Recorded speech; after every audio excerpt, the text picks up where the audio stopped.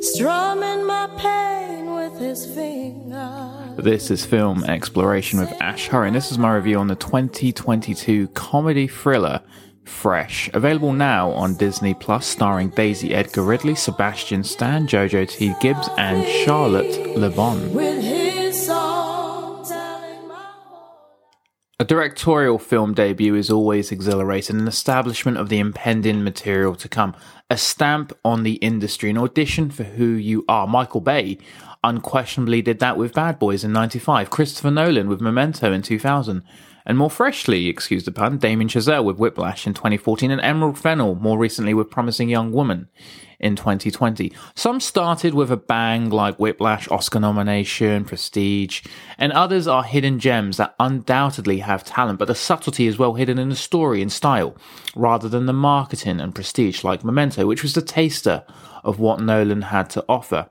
Here we have Mimi Cave, a promising young woman, no pun intended there either, who is very much moving forward, unlike Memento, in a proper assured form with flesh on her bones, talent in her soul, and a voice to be heard. And this was evident from her short film Vessel, that allowed her the opportunity to direct her first feature film, Fresh.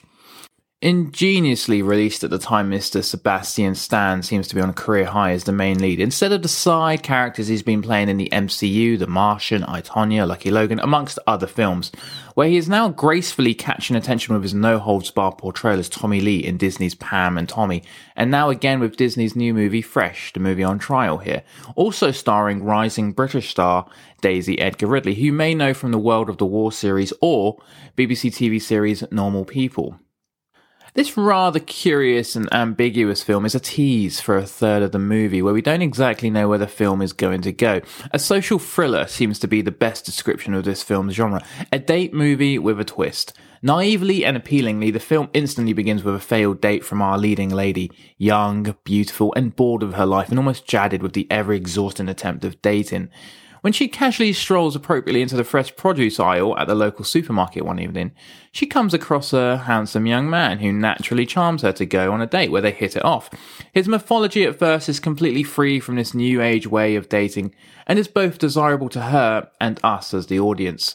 Some would say an old-fashioned swagger to his style, which is immediately appealing, but with cautious eyes the more perfect he seems to get.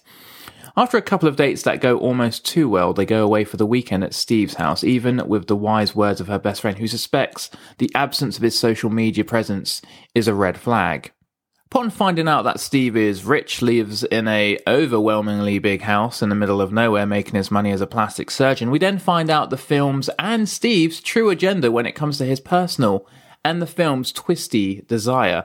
A person who is not what they seem is a classic structural story done in many genres before. The trusting butler, the best friend, even family members, husbands, boyfriends, people who the protagonist knows well in the film or story and turns out to be something else entirely, like we find out in different variations of genres like Gone Girl, What Lies Beneath, The Girl on the Train, Get Out, any of the Scream movies, or any Agatha Christie films or books.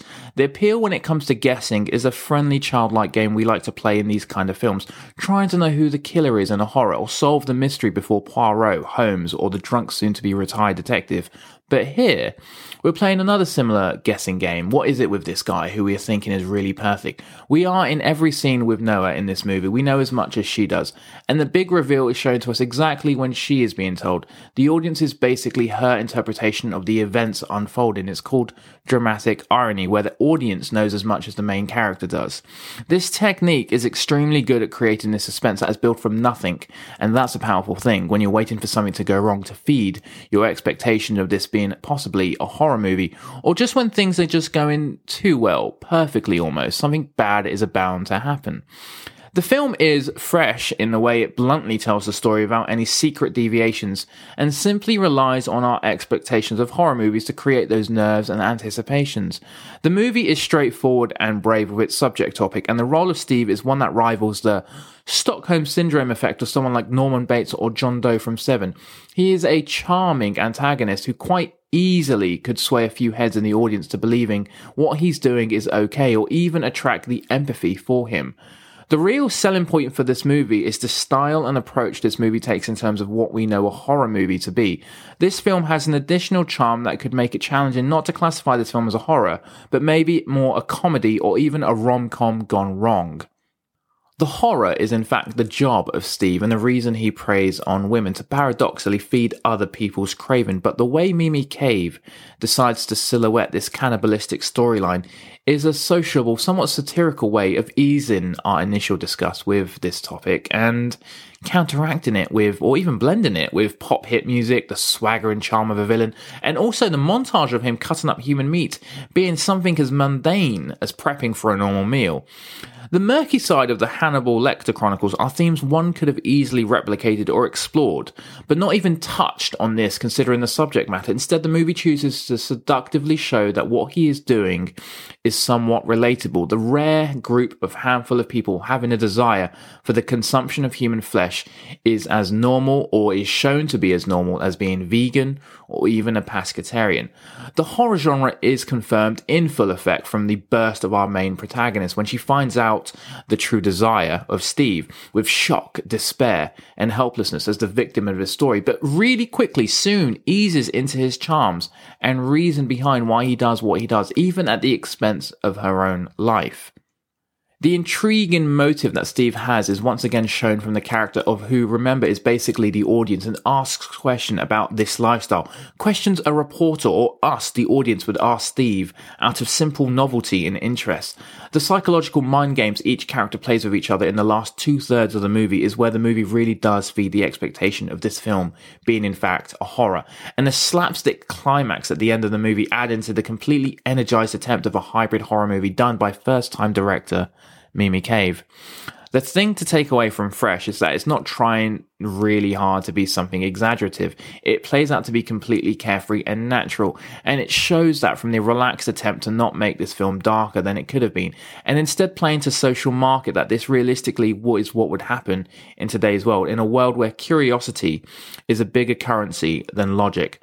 Only time will tell if Mimi Cave would follow on the paths of prestige and nominations like Chazelle, or be more subtle like Christopher Nolan and simply drop a taster on her debut for the audience to maintain a hunger for her next work. You can find Fresh available on Disney Plus right now, and you can follow me, Ash Hurry, Film Exploration AH, on iTunes, Spotify, Google, and Amazon Play. And you can almost find me on Twitter and Instagram, which is where I'm predominantly on, and that's Film Exploration AH, or lowercase, or one word. But right now, thank you for listening to my review on the movie Fresh. With his words killing me softly, with his song